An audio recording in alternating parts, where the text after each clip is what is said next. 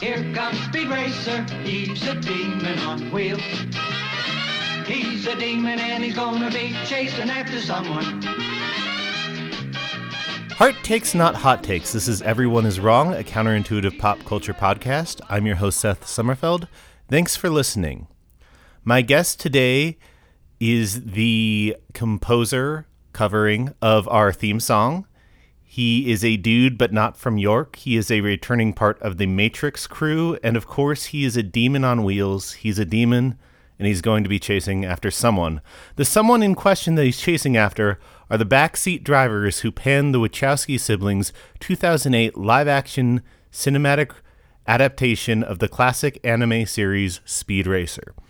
Everyone is wrong, but Peter Richards isn't. Thanks for coming on, Peter. Thanks for having me, Seth. Great to be here. Yay, returning. It's been a while since Matrix times. Yeah, it would have been shorter, but it has taken me too long to record my cover of Driver's License by Olivia Rodrigo. You know, we have to prioritize the important things in our lives, like it's true. Olivia Rodrigo covers.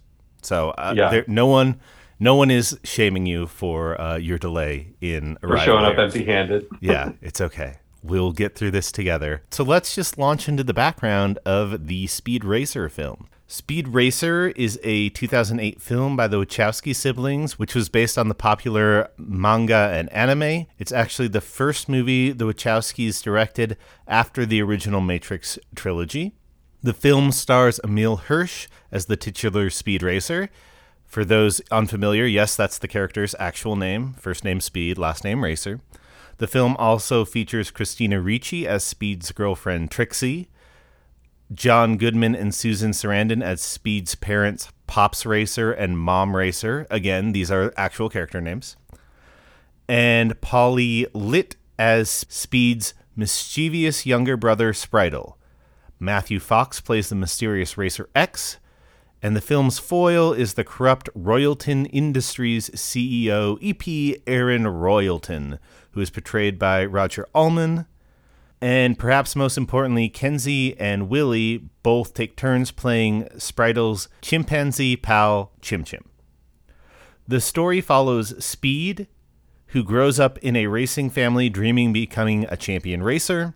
Mom and Pops run Racer Motors, and his brother Rex Racer is a top driver before he is tragically lost in the deadly terrain-spanning Casa Cristo 5000 race when Speed was but a boy.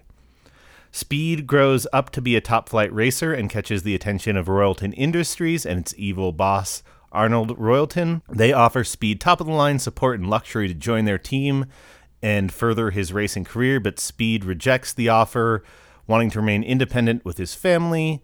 Royalton then reveals that actually all the racing series are fixed and declared he'll take down Speed and Racer Motors. That comes to fruition kind of when drivers force Speed to crash and lawsuits are filed against Racer Motors. But then Inspector Detector shows up, again, real character name, and gives Speed the chance to take down Royalton Motors. Racer Tajay Takoan says he has info to take down Royalton Industries and will share it with Speed and Inspector Detector if Speed and Racer X, who is aligned with Inspector Detector, join and help him win the Casa Cristo 5000. Over the top, speed racing ensues.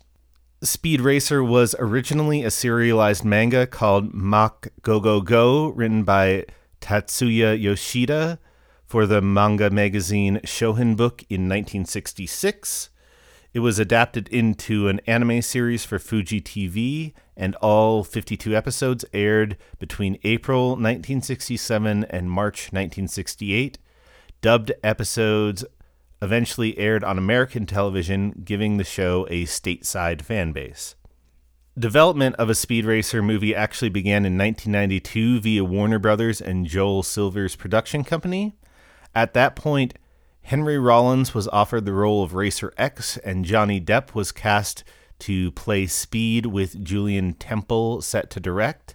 But Depp delays and budget concerns scrapped that version. At one point in 1997, Alfonso Cuarón was hired to direct a version of the film, and many screenwriters took a pass at a Speed Racer script, including J.J. Abrams. There was another version set to be directed by Hype Williams, and yet another spearheaded by Vince Vaughn, who would have played Racer X. But eventually, the Wachowskis came on board, hoping to reach an audience that their R-rated Matrix films could not.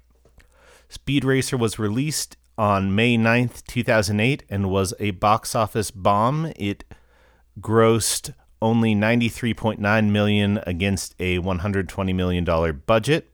So, Peter, what was sort of your experience with the Speed Racer movie?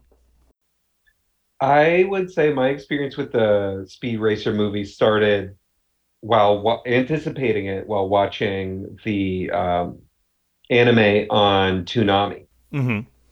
Maybe it wasn't on Toonami, but it was on Cartoon Network. It was definitely on Cartoon Network for a while. I don't know if it was in the Toonami block, but I definitely was a fan of the show, growing up. Like, I'm wearing a Speed Racer t-shirt right now, the old anime version. And it was a very fun, kind of silly show. I think for a lot of kids, it was sort of their introduction. That or Godzilla films were their introduction to like Japanese culture or anime altogether. Yeah, Japanese culture, anime, and sort of the silliness of dubbing sometimes, where it's just like, oh, you kind of like, their mouths aren't matching, and I'm not used to that in a cartoon when I'm like, 7 or 8 years old.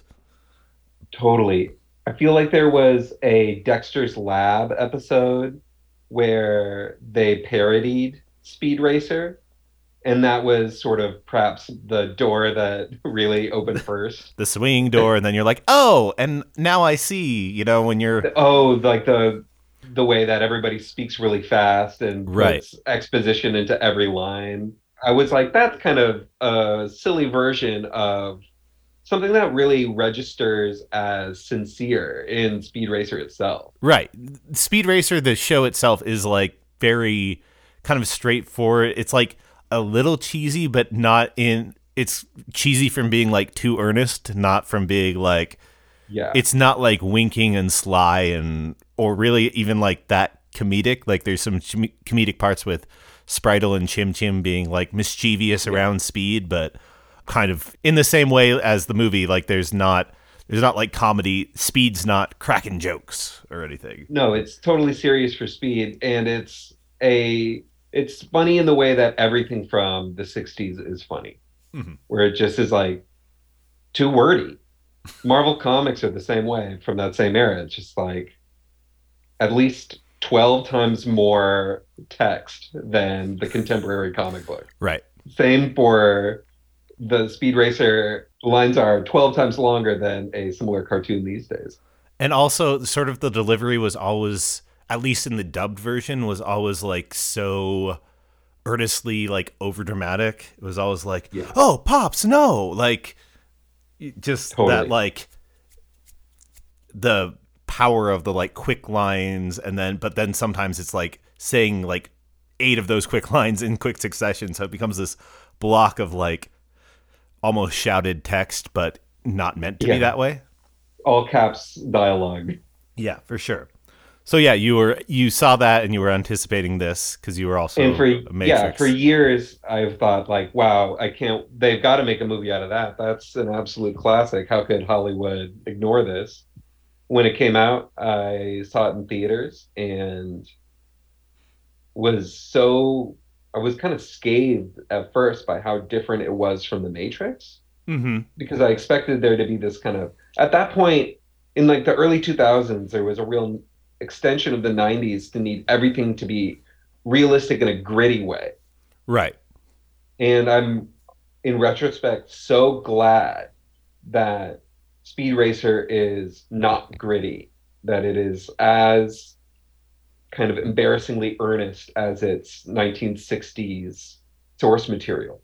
I'm honestly so surprised as well that it was 1 year of programming that was all Speed Racer. Yeah, and also it came out like the anime was turned around like a year after the original manga was written. So it's just like, I mean, if you watch the show, it is a lot of like the backgrounds move by and not, it's very like, you can tell the animation is done in a way to like cheap and get it out quick. and they'll reuse certain parts of like races and things like that. But it is still like they kind of just turned around it so quick, and then we're like, here's 52 episodes over the course of a year, and we're out. Yeah, incredible. So for my personal experience, I was a fan of the show, and I had not watched the movie until this podcast because I was so like, when I first saw the things, I was excited by the idea of it. And then when I saw the trailers and saw all the negative reaction, I kind of was just like, well, I don't want it to like ruin the thing for me, in sort of a way where I like haven't, pure. Yeah, in a way that I sort of haven't like seen the fourth Indiana Jones movie, even though it's just like, I know it's out there, but I know I'm not going to like think higher of Indiana Jones afterwards.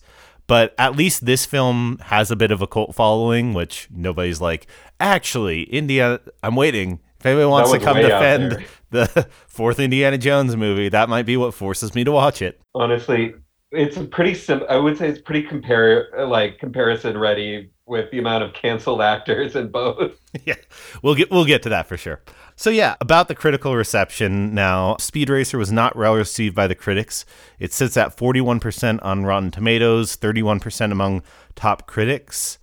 And I will read a few of the reviews here. And like I did with The Matrix, I'm going to slightly edit a couple of them just to not dead name Wachowskis. So keep that in mind. Thank you for that. Jim Emerson for RogerEbert.com hated the film. In his 1.5-star review, he kind of went on this whole run of diatribe about what exactly this film is. He wrote, Speed Racer is not a feature film in any conventional sense, although there is nothing so conventional in today's marketplace as a corporate product based on a campy vintage TV show that is developed for an extremely brief exhibition in multiplexes on its way to more appropriate platforms such as DVD and video games, which provide the principal justification for its manufacture in the first place.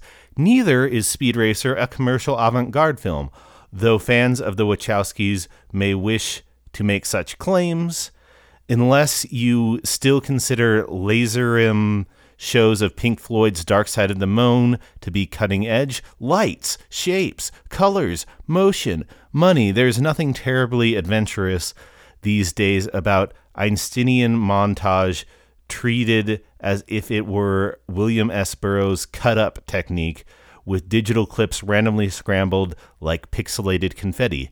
Nor is it some kind of subversive commodity unless the outre strategy of pandering to lowbrow retro nostalgic crowd can be considered anything but business as usual in 2008.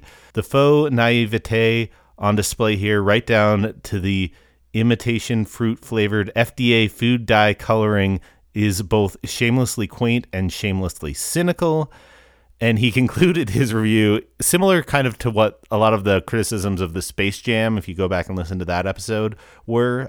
He wrote, Speed Racer is a manufactured widget, a packaged commodity that capitalizes on an anthropomorphized cartoon of capitalist evil in order to sell itself and its ancillary products. Corporate partners in the venture include General Mills, McDonald's, Mattel, Topps, Lego, and Target, who have furnished no promotional consideration for mention in this review.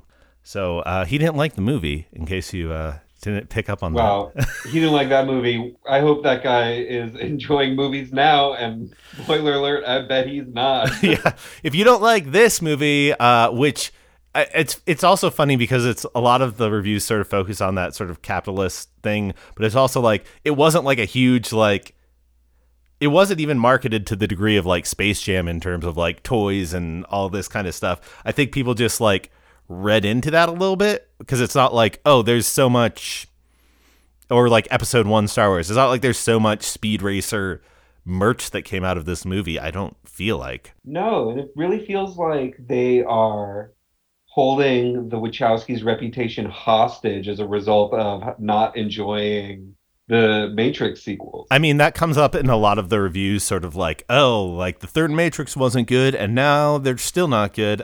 Here's another negative review from Salon Stephanie Zacharik, who loathed the film, writing, Every once in a while, I'm hit with a movie whose existence I find impossible to comprehend. Who is this movie for? Did anyone involved take the time to have an actual thought, even just one, before investing time, care, and money into this thing? The Wachowskis' Speed Racer is so bereft of intelligence, style, and excitement that I can't figure out who in the world this is supposed to appeal to. Baby boomers nostalgic for the old Japanimation cartoon on which it's based, parents who want to cultivate ADD in their kids. The picture is bankrupt in terms of everything but color, and even then, the palette suggests not careful selections, but no selection. There is not a single neon jelly bean or retro flower power color that isn't represented in Speed Racer. If a color is bright, it's in there. That's not visual boldness, it's cowardice. And then she concluded the review, Speed Racer is so arrogant about its so-called stylishness and energy that it feels like punishment, the equivalent of being trapped at a dinner party between two guys who feel compelled to inform you in long-winded detail how great they are. This isn't a picture filled with wonder and a sense of fun. It's so jaded and crass that I almost wonder if it's a highly unscientific experiment designed to gauge how little audiences will settle for these days. Manic and multicolored, Speed Racer is an excess of nothingness. They really got wordy in these reviews. So. Wow. Yeah, these people reviewing the movies are just like, I want to prove that I'm not a child. And as a result of not being a child, who is this for? It couldn't possibly be for children. So it comes up. There's a few themes that come up like over and over as you read like multiple reviews. One is the amount of times people said like it's for like 10-year-olds or 12-year-olds. Like multiple people just like also settled on the age 12 years old as like, this is who this is supposed to be for, 12-year-old boys. I mean, a lot of the criticism was sort of in that visual effects realm of it, people feeling like it was too hollow. Like Mick LaSalle of San Francisco Chronicle said, the proposition at work here is whether it's possible to make a movie almost entirely out of flash, commotion, and bursts of color. The Wachowskis don't come close to proving it, but they try harder than anyone else has ever tried. They take some empty source material, a visually stilted, emotionally stunted cartoon from a generation ago, and stuff it with the best actors they can get and the splashiest effects they can devise. They turn the actors into puppets and cinema into a video game.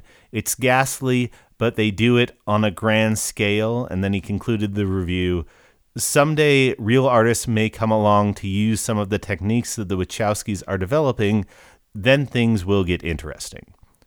So at least he felt like there's trying for something, which a lot of the reviewers didn't even give them credit for, but he just didn't connect with it at all. And, you know, that part of that is that actors thing, and that's another criticism, just like Maura McDonald of the Seattle Times opined, the actors seem almost lost in a gumball dispenser. The audience, for the most part, might feel the same way. Even Peter Travers, who's sort of a pushover, wrote, and again, this goes to the age thing, even the target audience of 10-year-olds might get Jimmy legs sitting for a punishing 135 minutes as the Wachowskis projectile vomit their cotton candy dreams all over the big screen.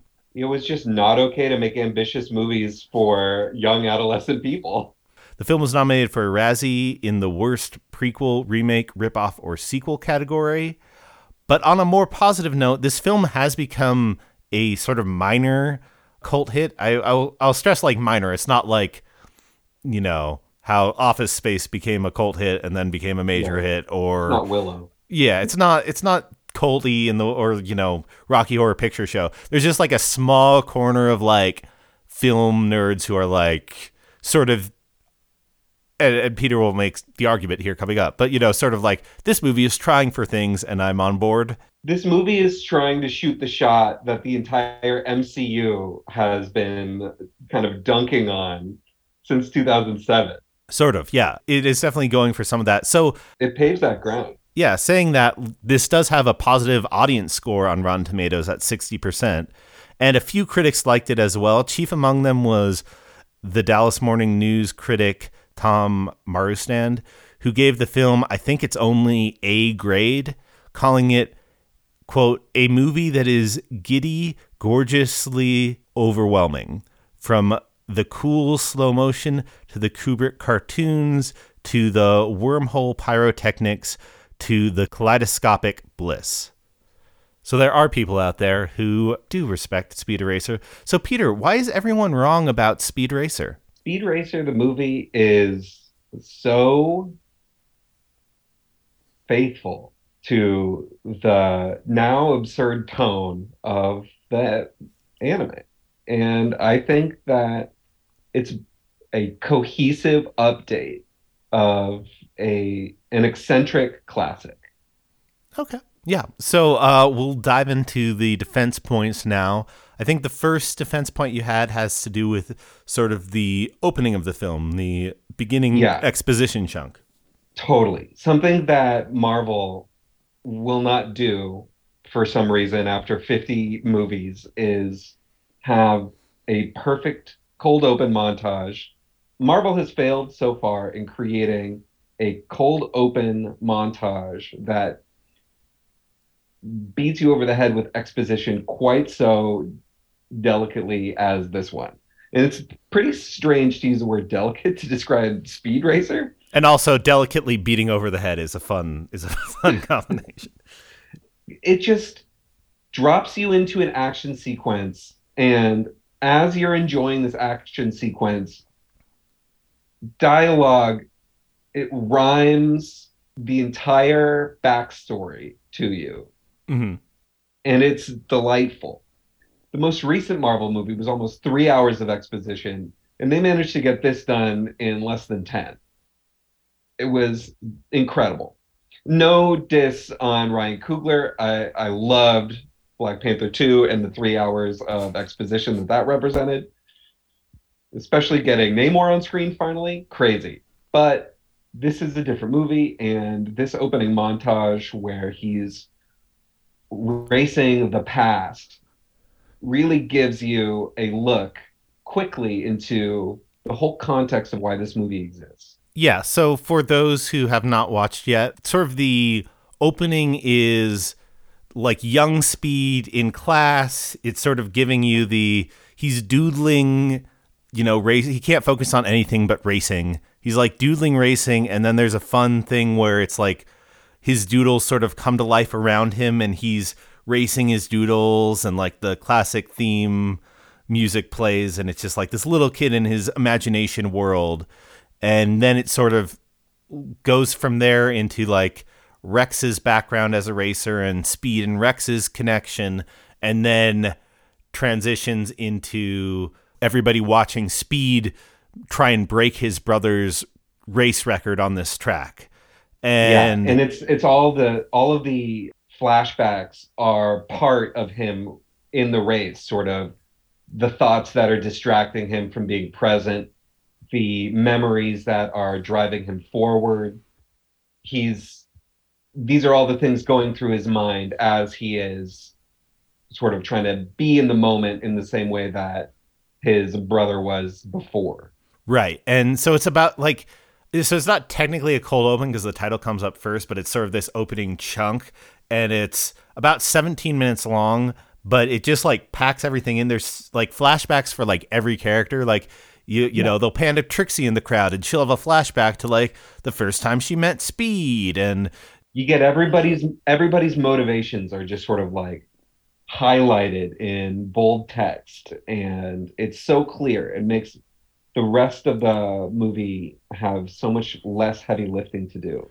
Right. And there's also a cool thing where they even do like ghost mode in like racing video games where you can like see Rex when Speed's like coming around, you see him like racing sort of the ghost of his brother and how fast before he eventually decides, to take his foot off the gas so that Rex's record can live and sort of he can live on through that. But it does very effectively, like, here's all the characters, here's the relation to the main character, and here's sort of the action style and colors and everything. So you kind of get a sense of, if you watch the first 17 minutes of this movie and you don't like this little opening chunk and you're like, I'm out, then you should probably stay out.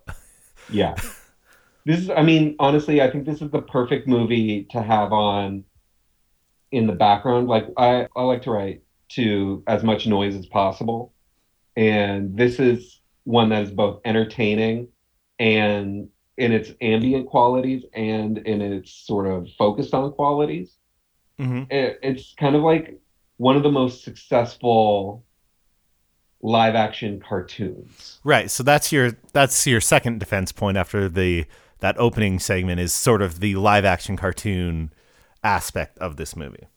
Yeah, it just really captures the freneticism of a cartoon in a very pleasing way. It was clear that I think the Wachowskis like similar things to me in terms of cartoons. I think that perhaps because I like Speed Racer, I like the things that are happening in Wachowski movies, Mm-hmm. and maybe that was influential on them. But I also just think that there's like a really there's good writing in bold text. They're not overly fussy when it comes to metaphor and subtext. It's all right there. Yeah. It's for kids. Sarcasm doesn't land on kids. Overly flowery metaphor also doesn't land on kids usually. Right. It's definitely, you can't watch this movie and not think that, oh yeah, visual storytelling is the main thing that they're going for over anything else. That like I did see a couple of reviews where it's like you could watch that were like negative, but I think this is your positive where they're like, you could watch this movie without sound and you'd basically get the same thing. And Totally.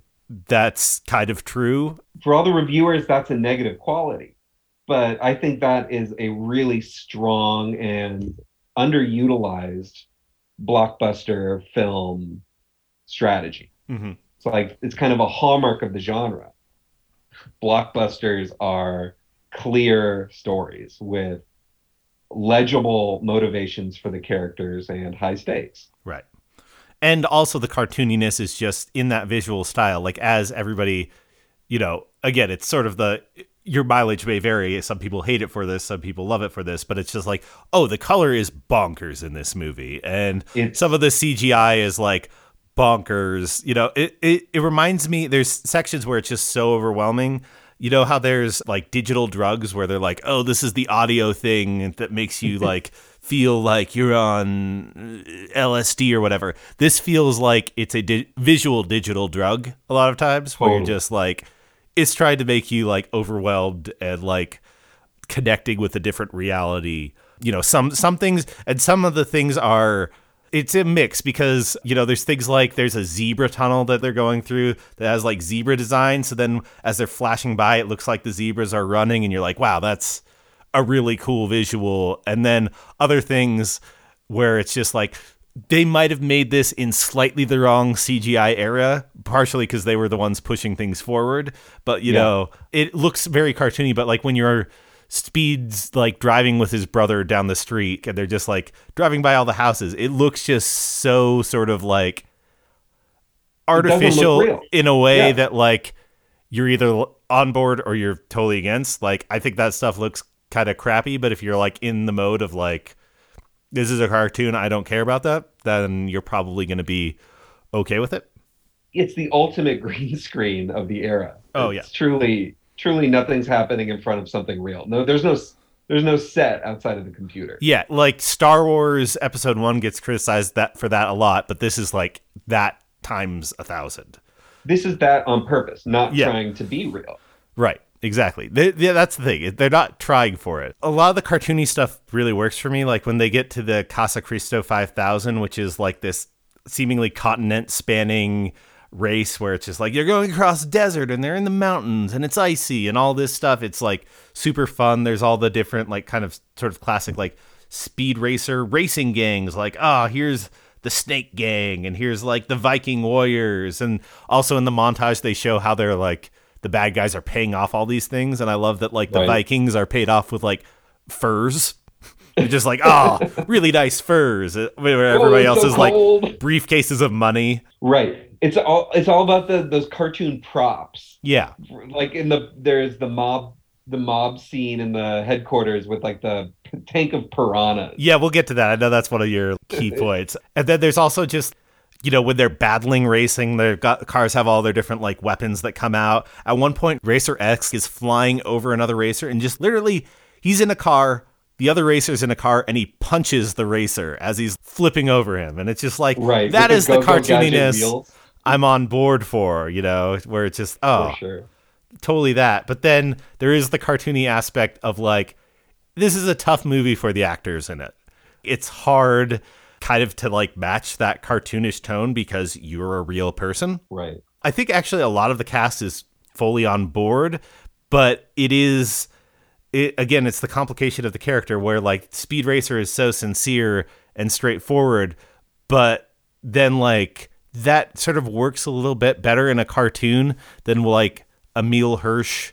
He's sort of intentionally stiff in this movie where it's like, you don't seem like you have a lot of emotion and you're kind of reading these lines dry in comparison to like everybody else's very cartoonish and over the top delivery, which like fits the mold of the character, but it translates worse in a live action film. I honestly think that without Susan Sarandon and John Goodman, this is not as awesome of a movie. The way that they just create an emotional route for all the other characters to sort of branch off of is fabulous. So you mentioned that scene with the piranhas, and that's one of your defense points. So let's just hop into the cartoony funness of that scene.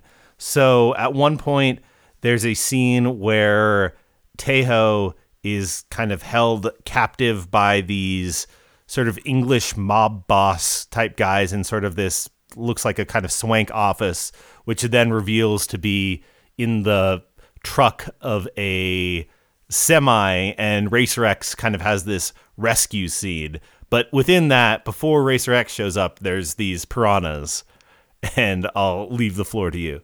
And the mobster feeds them in like an intimidation tactic with a literal Flintstones drumstick. It's huge. It's huge, and you see bone at both sides. The bone is perfectly. And then there's like a hole punctured in the piranha tank, and a character who looks exactly like his cartoon analog with these incredible giant sideburn chops that I think must have been CGI'd themselves. He has to plug the hole in the tank with his finger. The piranhas then eat it off, and he's got this like bandaged nub after that with like a little neat bow on it, which is this perfect sort of diffusion of this kind of startling violence in a children's movie. Yeah. It keeps the stakes high, but it also sort of lets everybody know it's okay. He's a baddie. Right. Racer X shows up like just before they're going to dip their hostage into the piranha tank and just presumably eat off his whole face. Yeah. And then one of the bullets that Racer X shoots makes that hole, and then the mob boss guy's like, you got to plug it up. And he's just like, you're just like, don't, I know what's going to happen, and I am not on board for it. It's explicit, but it also is pleasurable. It sort of has this arc to it that is both as sort of like no sleight of hand, no obfuscated qualities. It's all like upfront storytelling, but it is still very pleasurable to experience. Yeah, and they don't show. They just show the guy like he like sticks his finger in, and they stay on this long shot and show him reacting to it. They don't like, let's zoom in and watch all the like flesh get teared off the bone. It's still a kid's movie. It's not gritty. Right. It's sort of like serious, but not gritty. Yeah.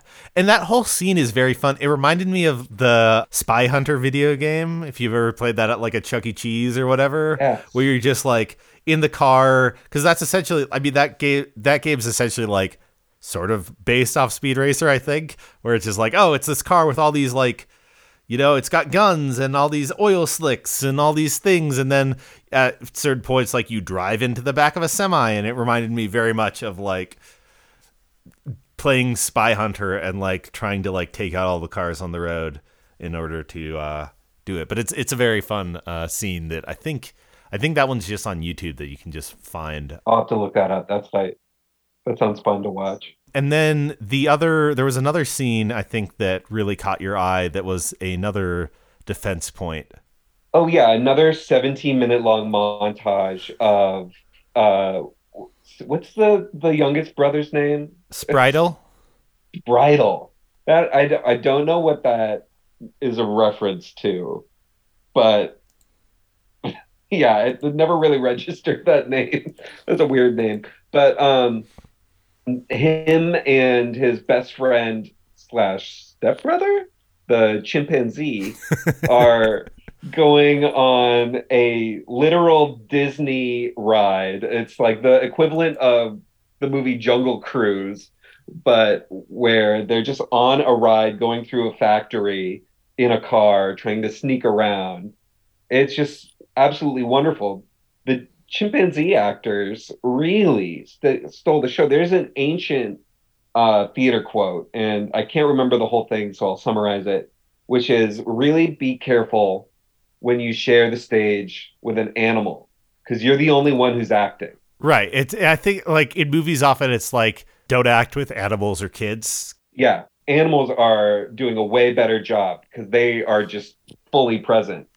But this chimpanzee is fully present in the most cohesive way to the other performances that I think of in my memory. I think it's the most pleasurable animal performance. Yeah, it is sort of that thing where, again, it's this cartoony world, and like chimp acting works in this cartoony world. It's actually the best. Yeah, there's an argument to be made that like the two chimps that play Chib Chib are the best actors in this movie. For sure, hands down. Nobody touches them because they're not acting; they're just reacting. Where they're hitting all their marks with perfect poison training. There's a scene I think where Spritle is like trying to like steal candy, and like they're doing it, and like the chimps' reactions, factory montage. Yeah, are just like on point every single time. When they cut back to Chim Chim, you're like, nailed it. It's true. Yeah, it's great acting, and it's also the editor was loving the performance and made it shine. Mm-hmm. Just as you said, the timing's perfect. There's so much of that, like over the top. Like there's so is this the same scene as when they're getting the tour, or is this right after the tour? I forget. I would say it's that same scene. Okay, because yeah, the tour that they get is so like over the top absurd, because they're just like sort of again, like as you're saying, it's sort of a theme park ride. They're sort of like, it's a small worlding. They're just like on this cart, and they're like going by all these windows that have all these like very absurd things. It's Royalton trying to like impress Speed and his family, and like they're looking around, and there's like a workout room where all these people are flying around. It's the most like kind of like that crappy CGI background where you're like, what is like space in this world? But it's just like guys like holding Olympic gymnast rings, but then like he takes like his arm off for a second and is still like levitating at the same height. Or there's like an operating room where they're like operating on a car, but there's like a dog in the operating room in like full scrubs, like hooked up to everything. And there's segways, like to timestamp it, there's segways, like all the scientists are on like segways throughout the building, and it's just like, it is wild. On the Segway note, where is this in proximity to the release of the first Pirates of the Caribbean? Does this predate it, or is this like 2 years later? So just a quick search helped me out with this. So the first Pirates of the Caribbean came out in 2003. The second one came out in 2006. The third one came out in 2007. So there were actually 3 Pirates of the Caribbean movies out by the time Speed Racer came out. It feels like a real clapback to the Pirates of the Caribbean movies, this factory montage, because it's sort of like, that's not how you do a ride. None of that stuff happens on the Pirates of the Caribbean ride. This is what the Pirates of the Caribbean ride feels like. It feels like you're stuck in a car and you're going through the whole movie. Right. You don't get to look back and be like, wait, why was there like a scuba man underwater collecting fish? And then there was another guy in like Arctic conditions driving. What does any of that have to do with the development of new cars? Yeah. I mean, the whole thing feels like you're strapped into one of the, like, into the roller coaster that you're supposed to be experiencing as a movie.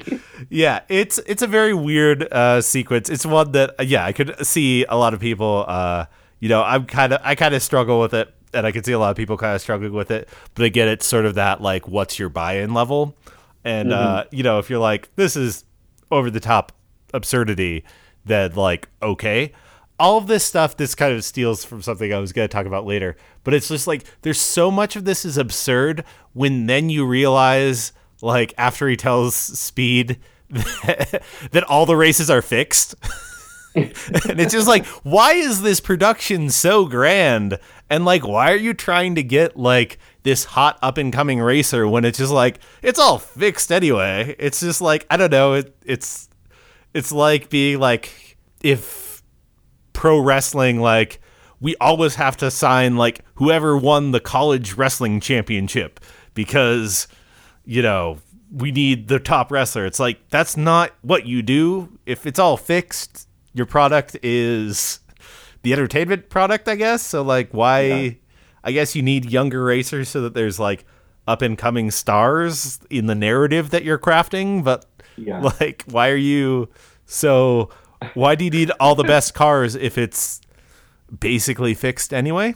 You might have found a plot hole. A plot hole. Oh, there might be a plot hole or two in this movie. There's a huge one that I'll talk about later. But they plug them with disguised segues. They try to plug all these plot holes by distracting you with a segue with a skin on it. It's all a lot of the visual thing. Again, it's like the hand waving. So pay no attention to the plot here. Look at how wild it looks. Yeah, they're like, here comes the most insane star wipe you've ever seen. Oh, there are so many wipes in this movie. This movie makes, like, you think George Lucas has, like, a tasteful amount of wipes in, like, the Star Wars movie. You're like, whoa, this is they went through and they tagged every star wipe. It's all of the Star Wars movies, and they said, let's triple that. More of that. They're like, every like conversation 2-shot has a star wipe as it goes from one perspective to the other. It's not quite that extreme if you haven't watched it, but it feels like it. it's you're right. It's not quite that extreme. It's about 3% less. 3% less. Yeah. Which is a true testament to, like, how rich all of the backgrounds are. There's, in that big rally race, there's so many, like the Vikings you were talking about. There are these lady racers who have the coolest costumes. Like, if I could get my hands on those this year, I would truly corner the market looking the best. Not even for, like, Halloween. You just want to walk around in those day to day. Exactly. It's the most progressive fashion. And just, like, everything on the periphery of this movie is as gorgeous as the focus of any shot. So before we get out here, I think you had one more point, and I know you mentioned earlier that this sort of has some, like, laying the groundwork for the MCU, but there's another film franchise which I think you want to kind of touch on this laying the blueprint for. Yeah, at the end of that insane factory montage, they're like, you know what? We will not be buying into Royalton Racing because one reason: family. Familia. And I think familia. And I don't think we get the Fast and Furious universe without seeing how there's this really old international tradition of family and cars and impossible races that have international espionage and finance, everything behind them. I think that the Fast and the Furious movies, especially now in the late stages of that saga, really get their legs from ideas that are just kind of toyed with in Speed Racer. Yeah, so for context, like, this movie comes out after the first three, after the Fast and the Furious, Too Fast, Too Furious, and Tokyo Drift. but it comes out before Fast and Furious, and that's sort of about the time when the that film series sort of transitions into being like, okay, we're no longer like this gritty street racing thing. We're going to be like the most absurd, over-the-top action franchise. Like, we're going to be, in some ways, less believable than Marvel. Yeah, we're not stealing DVD players anymore. We are the pawns of Mr. Nobody, the impossible CIA representative. It especially, coming on the tail of Tokyo Drift, it feels really cohesive to just say that all the Fast and Furious movies are a distant prequel series to the one shot of Speed Racer. I also love that they didn't make this movie with the sequels in mind. They were like, nope, we got it all out. We don't need another movie. We got it all out. Yeah, it's not, obviously they wouldn't have made a sequel because it did do well at the box office, but it's also not a movie that's like set up for a sequel. Not open-ended, yeah. You get a lot of the things to get into now, spoiler talk. So if you want to watch the movie before you get to this, go for it, pause. But, you know, they reveal the whole Racer X story where it's like, oh, Racer X is sort of this rival. And then it's like, wait, are you really my brother? You drive just like my brother. And then he takes off his helmet and no, it's Matthew Fox. Hell yeah, that's I'm not your brother. his brother. And then he's like, you're not my brother. And then at the very end, they're like, after Speed wins the whole race, whoa, who saw that coming? Matthew Fox, Racer X, is like up in the like press box or whatever, luxury box, watching all this. And Inspector Detective's like, do you ever regret it? And people are like, you know, if you're watching, you're like, regret what? And then it shows like this cutback where it's like, actually, he faked his own death and had like extreme plastic surgery and still hasn't told him. And it's like this reveal after the reveal, like psych out. It's just like, well, if you were trying to set up for a series, that would have been like movie number 2. Totally. Or, it's you know. It's so rare to have big blockbuster closure. Mm-hmm. It's also funny because that's so tacked on at the end. Like, it's almost like a burst at the very end after, like, you think the movie's over. Actually, here's this huge reveal. It's like if Darth Vader said, like, I'm your father, like, after Luke had escaped and was back on, like, the Millennium Falcon and, like, headed to, like, save Han. It's like, oh, whoa. It wasn't in the run of play of the movie. So, yeah, totally. But yeah, I mean, it does have that. It still worked. I don't know. I think it's like a legitimate, you know, closure beat. Mm-hmm. I think it gives some life to what could have been sort of an endorphin shortage. Mm-hmm. And as always, it comes back to Familia.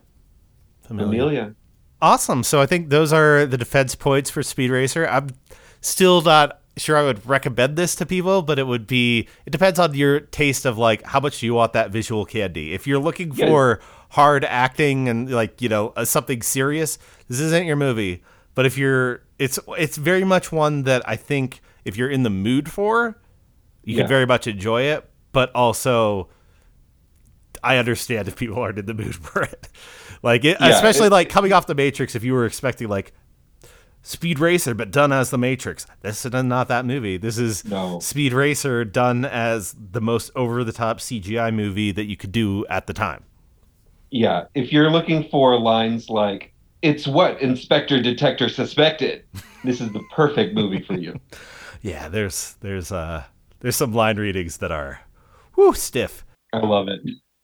So yeah, before we hop out of here, let's get to some of the extra stuff in the junk drawer. Do you have any junk drawer thoughts that you'd want to share? No, I left it all in the field today. You left it all in the field? I have plenty of junk drawer thoughts.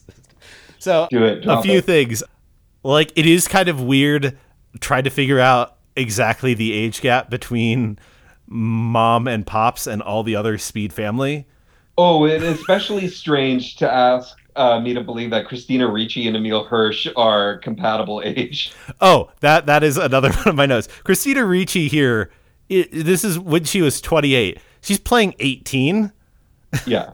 And it's like, and obviously that happens with male actors a lot too. Right. I'm not trying to condemn her. We're not like busting genius. On Christina Ricci. She looks great. She looks great. She's a lot of fun in this movie. One of the all-time hotties. Yeah. Yeah. We're not. It's just like She's also, it's like that 90210 thing where you're like, okay, so she's 18. Yeah, okay. I guess we have to, I guess if you're going to make me jump over all these other fences, I will say Christina Ricci is 18 in this movie. Sure. Yeah. I've gone a long way into this world. That's not making me back out. We also, I mean, on that tangent, in the flashbacks, like young Christina Ricci, young Trixie definitely has an Australian accent for some reason. Some of the characters just randomly have like Australian or different accents. It's sort of like a hodgepodge where you're not quite sure what's going on. Also, in the flashbacks, in Trixie's flashback specifically, a kid drops like a hard R, saying the word that ends in ARD, just like yes, and it's just like, again, like now updated now, you're like, wow, this is a kids movie, and they're just doing that. Okay, sure. They should bleep it. It would be great if they could just retroactively bleep that. Yeah. It is funny to me just that, like, apparently, again, this does come after Tokyo Drift, and it seems like the future of racing is all drifting. Like the races are like 95% drifting, it feels like. They drift in like 1080. Like full speed around gravity is somewhat in play in these movies.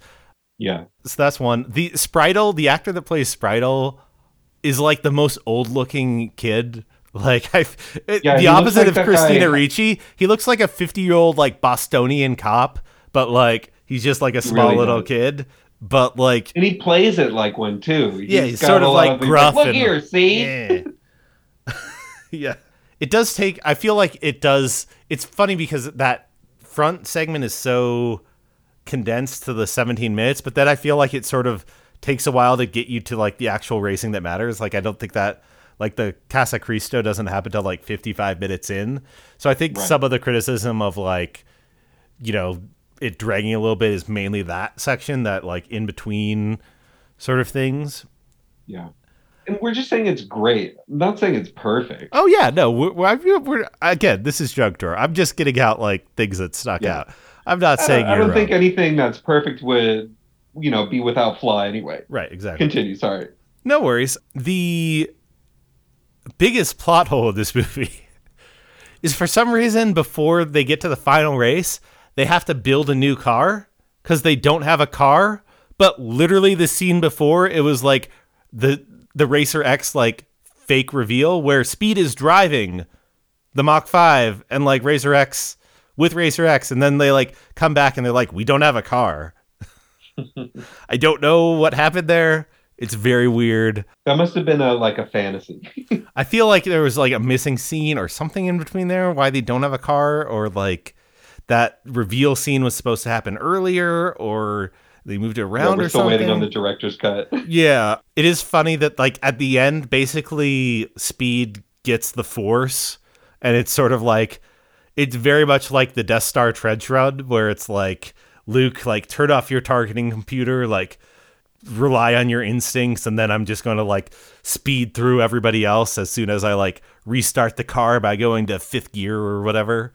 Right. It gets very magical at that part. And one more fun thing is that apparently originally the Wachowskis offered the role of Racer X to Keanu Reeves. Oh, which would have been very fun, but it would have been more fun. It would have been Matthew more fun. Fox is a drag. Oh yeah. Also, a lot of the actors here are a drag. Emile Hirsch, not a great guy. Real big drag. Matthew Fox, not a great guy. We are not endorsing them in any way. And luckily, this film does not rely on their acting.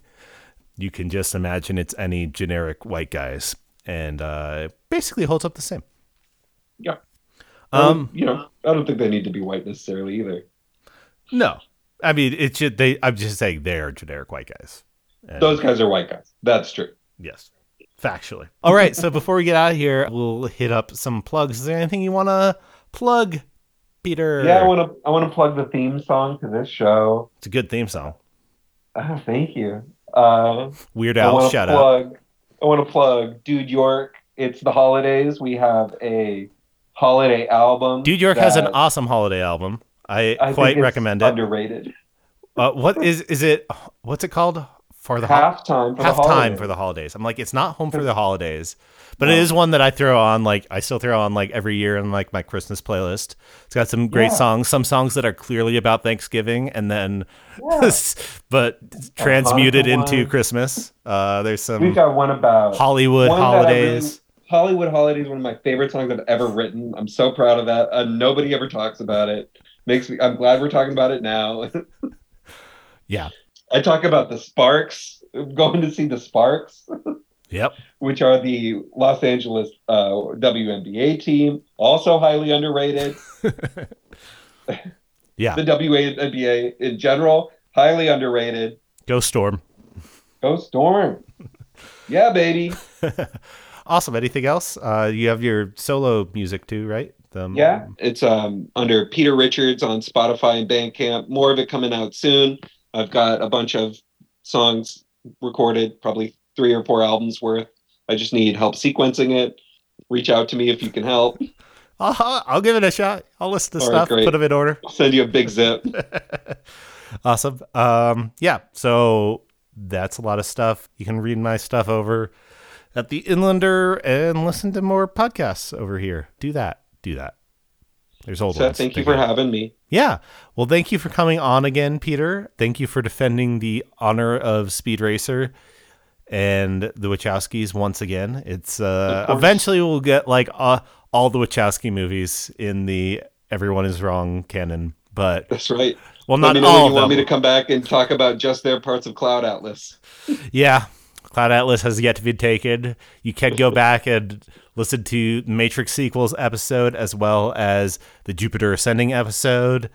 Maybe more to come. We haven't done the 4th Matrix though. That got right. middling. I don't know. It was hated in sub circles, but also I think a lot of people liked it.